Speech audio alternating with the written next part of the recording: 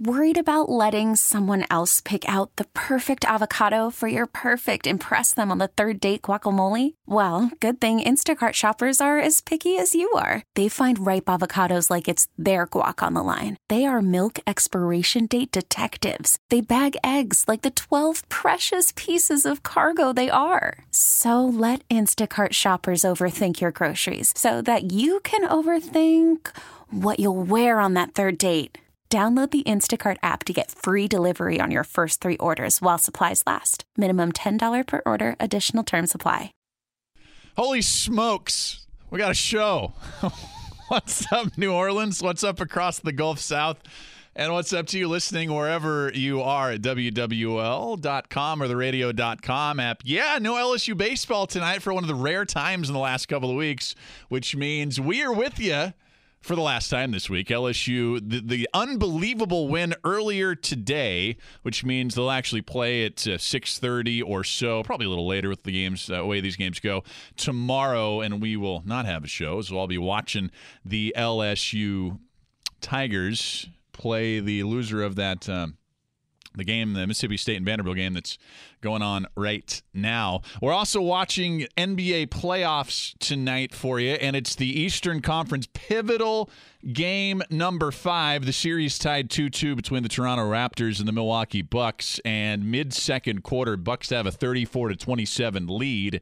Raptors winning 2 at home after going down 0-2 in that series. Milwaukee, big home favorites, 7.5-point home favorites here, and they're up by 7. Lots to talk about, and the only show we have this week, we got Saints OTAs, LSU baseball, NBA, all NBA teams were announced, and one incredible snub. And I usually don't get into the snub game at all. I never comment on major snubs and major awards. I can't remember the last time I did a segment on it in any of the shows I've done, but today we have one that absolutely deserves it. We'll get into that a little bit later. Lots of guests for you. Bryan Lazare coming up at 8:32, senior writer covering LSU baseball for TigerBait.com. We got Rod Walker, the advocate. Jake Madison to talk a little wild and crazy Pelicans scenarios, including why I think they have a chance to land Ja Morant and Zion Williamson, not just Zion, but both Zion and John. I laid it out on the website earlier this week and also was on Sports Talk talking about it yesterday.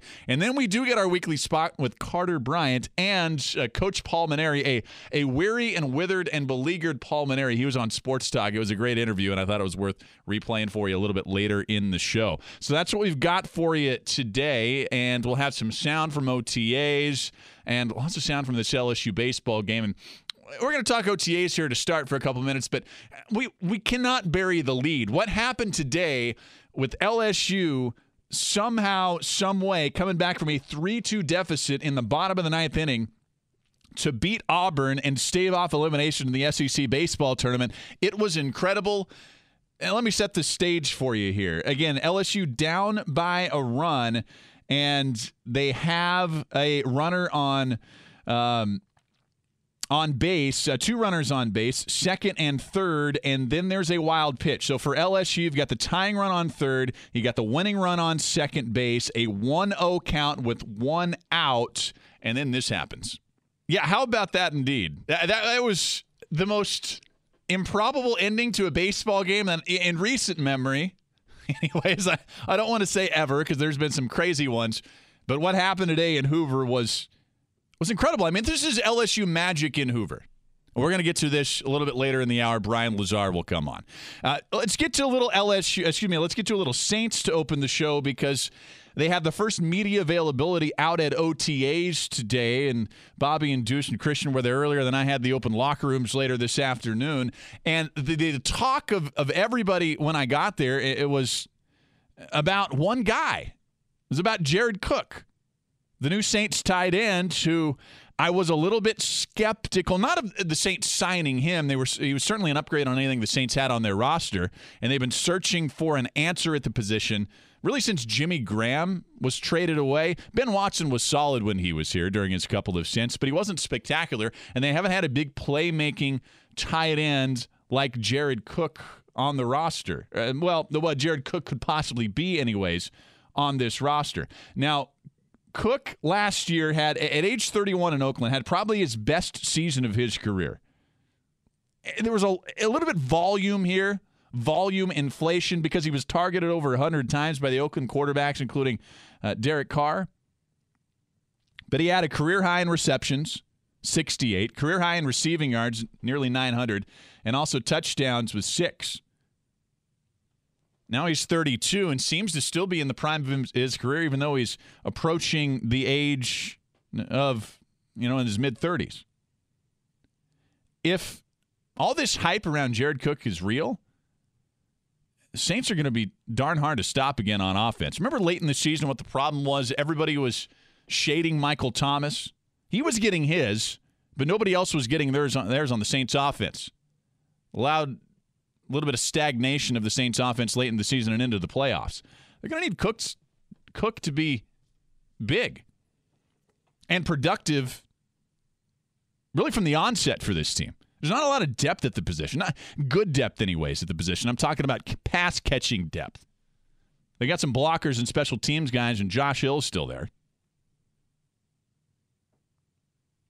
But Cook was the talk of everybody out at camp today. Sean Payton mentioned him. Drew Brees mentioned him. And then, of course, Cook himself was made available to the media. And he talked about how awesome it is to be here with Drew Brees and Michael Thomas. A couple of different times, he mentioned that the reason that he signed here in New Orleans, and I don't know if we have the sound or not, we're working on it, but the reason that he signed in New Orleans was to have the chance to play across from Michael Thomas.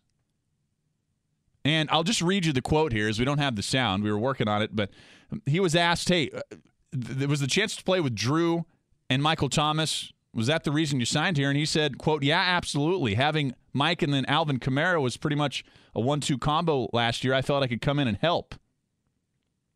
But having Mike on the other side of the field is going to be an opening for us. We could relieve some of the pressure off of each other.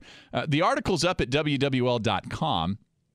Suggest you check it out. I've also got a video of Jared Cook talking. Again, I've been a little critical of the signing, and not necessarily the signing again, but I've been critical of the expectations that some have of Jared Cook coming in here and, I don't know, catching 80 passes and 10 touchdowns and acting like Jimmy Graham was when he was running roughshod all over the place in a black and gold uniform. It's not going to be that. Cook has never been that, and in fact, Cook, every time he's got into a contract year, which is what he was last year in Oakland, he's produced some of his biggest numbers. There's a lot of guys like that. I understand the reason why. I'm not trying to be overly critical of that, but remember, he was targeted over 100 times last year in the Oakland offense. He's not going to get 100-plus targets in this offense here. So he's not going to put up the same kind of numbers as he did last year. What does that mean? Is he going to be some game-changing tight end? I still don't know. But the way everybody was talking out at Saints camp, you kind of felt like they believed it. And look, they would know more than I would. I'm just looking from the outside in. But one thing that I like to do every May, June, and July is temper expectations for football fans, whether that's Saints fans or LSU fans.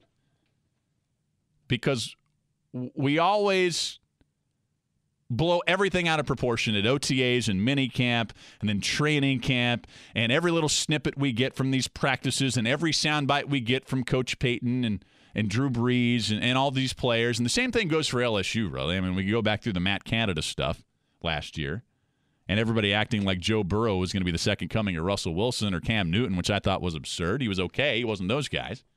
But I always like to temper expectations here. So there's two things, and I'm not saying that I'm going to be right on this. I'm not saying that at all. Like I said, those guys would know a lot more out there exactly what Jared Cook's doing in the little bit of time he's been here so far, catching passes, a few passes from Drew Brees than I would. But I just want to temper expectations. A lot of talk, a lot of stories coming out today on our website, on The Advocate, Times-Picayune, The Athletic, all the blogs that cover the Saints, a lot of these articles on Jared Cook and hyping him up a little bit. I just want to temper those expectations a little bit because, again, A, he's not going to get the targets that he had last year. B, he's always better when he's in contract years than he was last year. And C, he's just a year older. He's a 32-year-old tight end. I mean, we know Ben Watson played and, is playing now that he re-signed with the Patriots coming out of retirement. He's going to play into his late 30s. Maybe Cook is that kind of player. He's going to play another handful of years or so. But you would think he's approaching the end of his career. And frankly, I don't know how huge of an upgrade this is for the Saints at that position. But look, I hope that they are right and my skepticism is unwarranted. That's certainly what I hope. We've got lots of coverage on Saints OTAs today at WWL.com. I mean, a lot of it. We got Bobby and Deuce's reaction. We got Sean Payton press conference story on Jared Cook. It's all at WWL.com, radio.com app. Just click the Saints tab there. We're going to open up the phone lines for the next segment. Look, maybe I'm wrong. You tell me why I'm wrong. You hyped about Jared Cook also. What are you looking for at Saints OTAs? What news are you most interested in coming out of camp? 504-260-1870. That's 504-260-1870. Our text line is 870-870. We'll talk a little LSU baseball also coming back here on The Last Lap. Hey, somebody tweeted at me, at Seth Dunlap, hey, you seem a little less smooth than you usually are to open the show. You know what? No excuses at all. We don't use excuses in this industry. It's been a heck of a day. I was up until about 4 a.m. writing LSU baseball stories last night. Not last night, I guess into this morning, because that game lasted an incredible 6 hours and 43 minutes. So I had to write that game story and then got up and went out to Saints OTA's open locker room anyway. I was writing a bunch of stories this afternoon, and here we are. Plus, there's the Russ factor. It's only our second show in the last week because of LSU baseball. Boy, I thought we don't like watching LSU baseball. I just miss being with y'all here.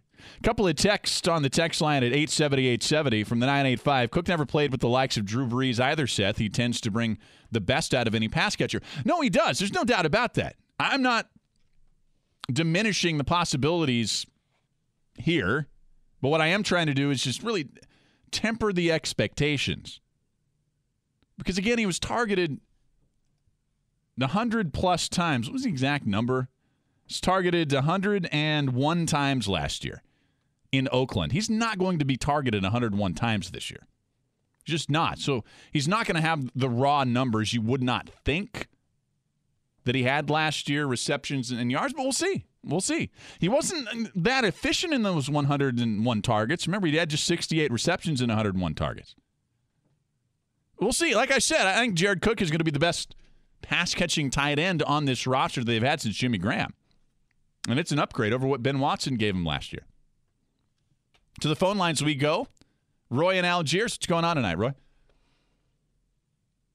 Thank you for taking the call.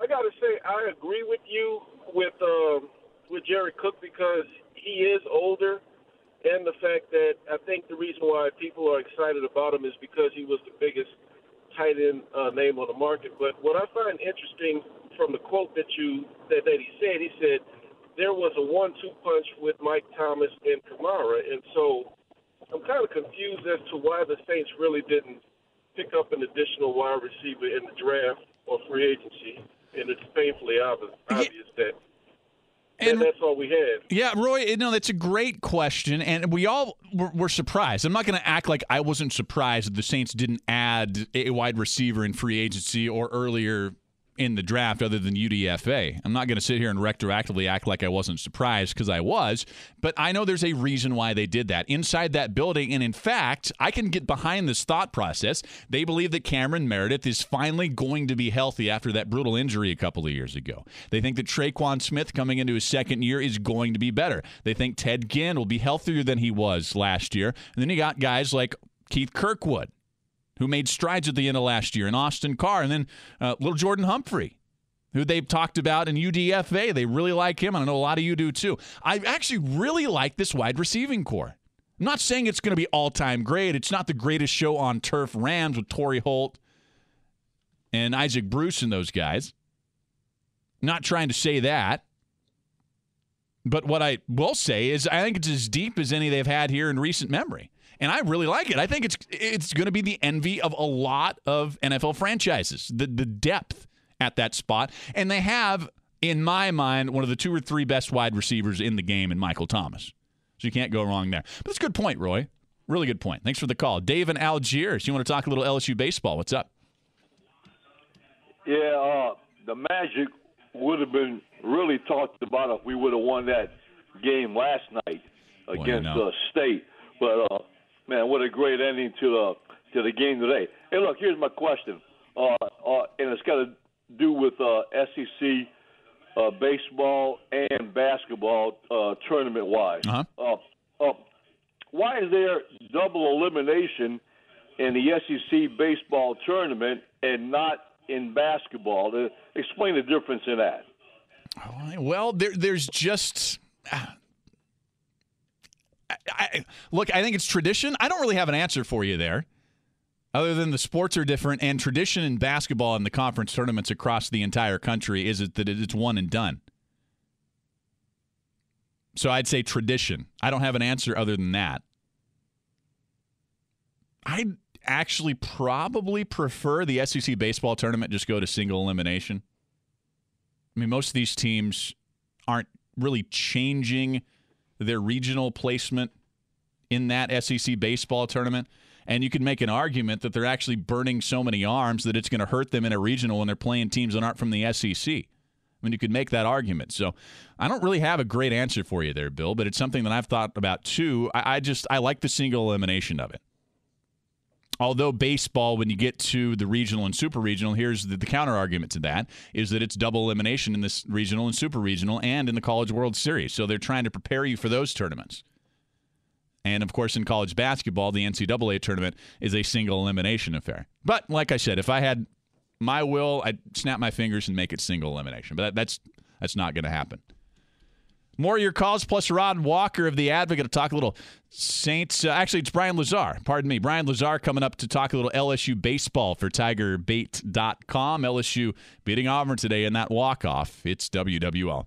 Welcome back to the show. We are watching the Eastern Conference Finals, Game 5, Raptors and Bucks. That series tied at 2 games apiece, and right now, Toronto closing the gap. They were down by 7 a little bit ago. 1 second left in the second quarter. Milwaukee, a 3-point lead, 49-46. And we'll see what happens here, and there will not be a shot in that final minute or so. So they'll go to the locker room. Home teams winning all 5 games in this series so far. And so, regardless, it's going to go back to Toronto after this. But I don't really have a rooting interest in this series, but I really want to see Giannis in the finals against Golden State, because I think the Bucks have that core that they're going to be the team to beat in the East for the foreseeable future, and they're just going to build around him. I want to see him on that big stage, because still a lot of the casual NBA fans that don't tune in until the NBA Finals, they might have never seen, if you can believe this or not, they might have never seen Giannis play. A lot of America hasn't, and they finally would. So that's kind of what I'm rooting for here. Let's bring in Bryan Lazare of TigerBaits.com as LSU, the improbable win earlier today, just continuing their Hoover magic, although they could have used it at about 3 a.m. this morning. Bryan, how tired are you, my man? Pretty tired. Pretty tired. We all are, dude. We all are. Well, what'd you think of this ending today? I mean, you had the wild pitch and the throwing error, 2-run score, and LSU walks it off. Well, really, that's a play that it can't happen. I mean, I've seen that play happen on numerous occasions where you have runners on second and third, and there's a wild pitch, and it gets away from the catcher. Now, what was different there is the catcher blocked the ball at first and then sort of knocked it away. And that was different. But I've seen that before where, wild pitch ball gets away, and then the catcher tries to, or whoever, in this case, the catcher didn't retrieve the ball, pitcher did, and he tries to throw the ball back to the plate. And when he does, he throws the ball away, and the second runner scores, just like what happened today for LSU. That's really, when you look at it, LSU probably should have won last night's game and lost today's game. So they're not in the same boat. They'd have been in a better situation if they had won last night, and because if they would have won last night, then they wouldn't have, they would have been in the winners bracket final today. But look, I've said before the tournament started, I thought LSU, to assure itself of a regional host spot, I felt that LSU had to get to the semifinals on Saturday, and now they're in the position where, they play tomorrow night.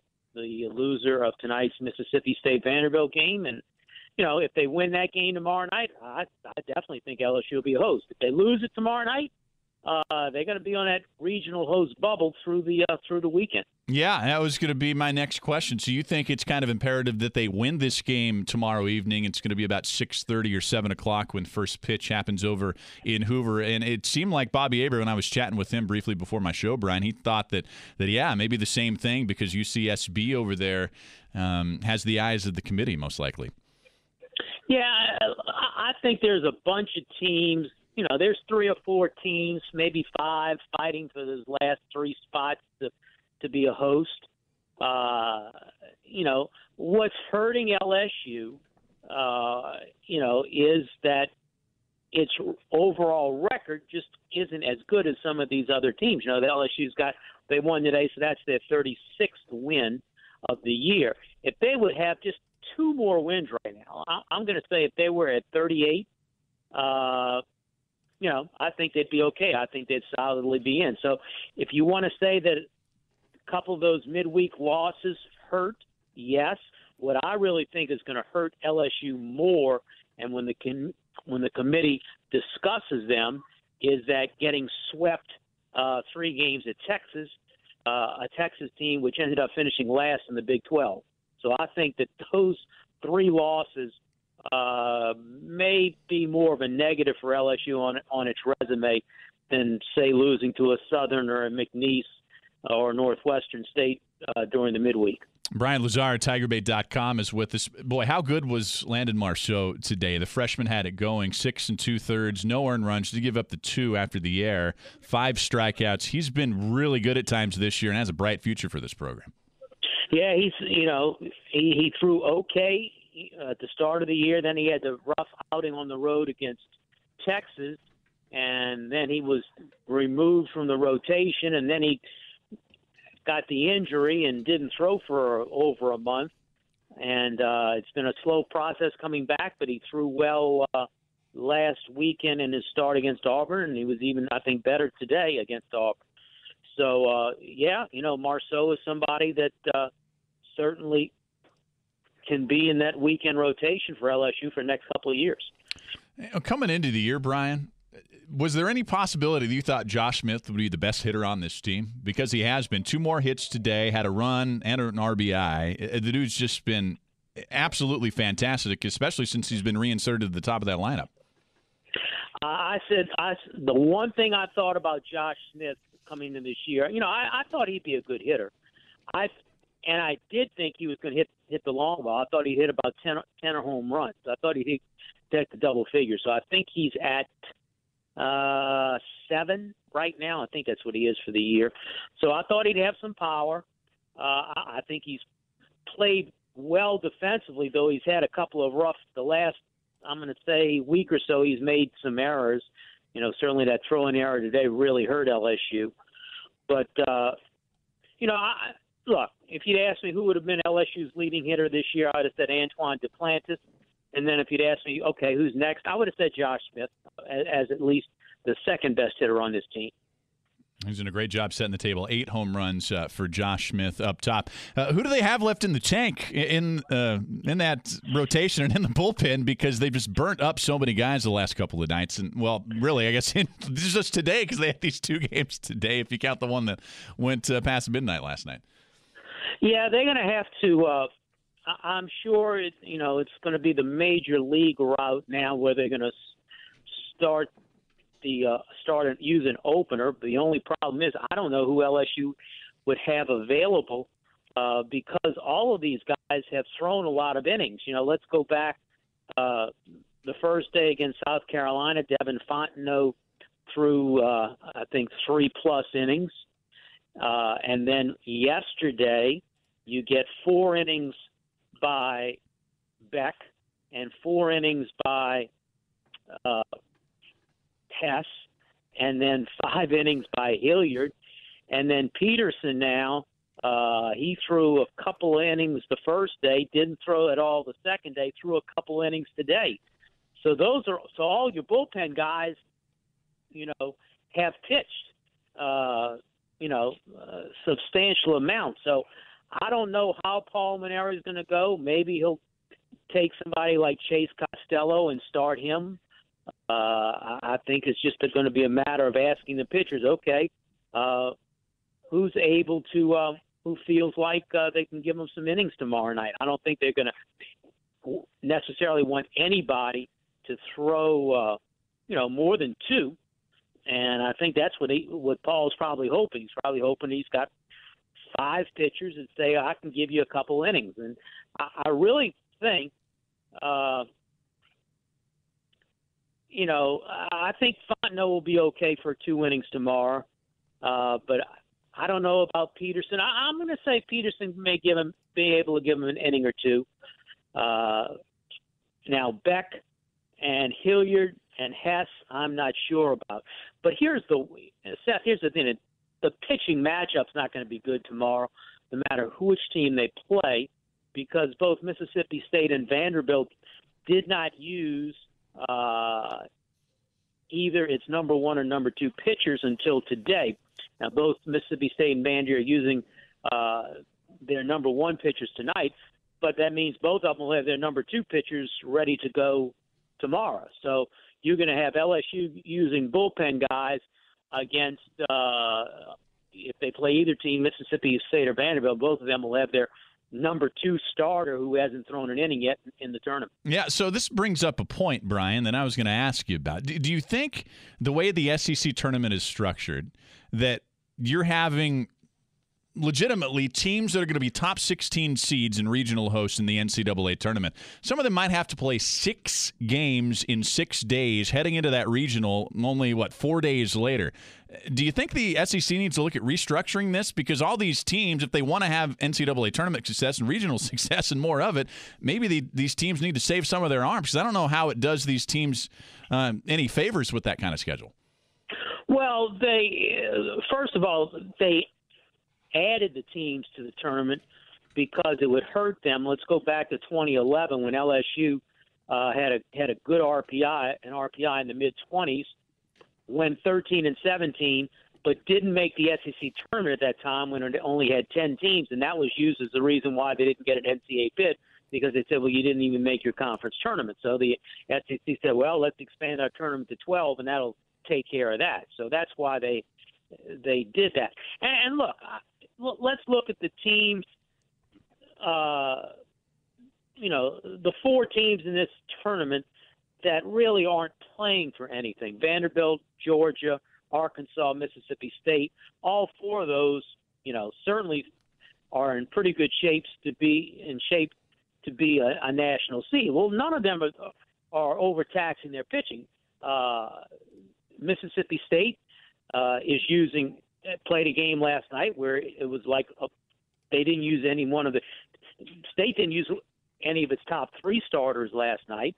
So that means if they would play tonight and Friday and Saturday, well, then you just have your 1, 2, and 3 starters going like they normally would, Thursday, Friday, Saturday. So those teams, what they're doing, they're using their 4 starter or bullpen guys in their first game they play. Vanderbilt did that. Mississippi State did that. Arkansas did that, and Georgia. None of them used their number 1 pitchers until today. Georgia didn't even use his number 1 pitcher today. So I guess Arkansas was the only one. Arkansas used its number 1 guy yesterday against Ole Miss, so they were the only ones that did that. So I don't think any of these teams are taxing their pitching staffs, And now the other teams, like LSU, well, look, LSU would much rather be playing in Baton Rouge next week than, say, going out to UCLA. Yeah. So, they're going to do what they have to do to win games. Yeah, that's a good point. Finally, Brian, one basketball question here. LSU basketball gets Trendon Watford, 5-star guy, and he does bump the class ranking up from the 90s nationally into the 30s, but it's not the banner class here for Will Wade. But what do you know about Watford, and are you concerned at all about who this team has coming back and who they have coming in? Well, Watford is, 6'9" post player. I know that I think that the people close to the program are thinking that Watford can step in and give them the same numbers that Naz Reid gave them last year, 13, 14 points, 6, 7 rebounds a game, if not more than that. So I think that they believe that the presence of Watford, he's going to just slide into Naz Reid's spot. Now, we're Javonte Smart said he's coming back. So now okay, we got 2 definite starters. Smart is a starter. He's coming back. Watford is signed. He will start. So now you have 2 starters. Now you're waiting for the other 3 players who put their names in the draft, Skylar Mays, Emmett Williams, and Marlon Taylor. If those 3 guys all come back, those are your other 3 starters. I think that's going to be your starting 5. And where LSU is going to be, the difference that the LSU for this team from this year to last year is they're not going to have the big post presence defensively, which they have with Cavell Bigby Williams. They don't have that guy yet. That, if you want to look at a Cortez Cooper, 6'9", JC transfer last year who was redshirted. I mean, he's right now the only guy they have that you could say, okay, he could sort of go in there and play the center position. But I think right now you're talking about LSU going small and having Watford and Emmett Williams, if he returns, as your 2 starting post players. That's great information here. Bryan Lazare, senior writer covering LSU baseball and much more for TigerBait.com. Be sure you follow him on Twitter at BLDor. Bryan, always appreciate the chats, man. Enjoy the rest of these games in Hoover. Thanks so much.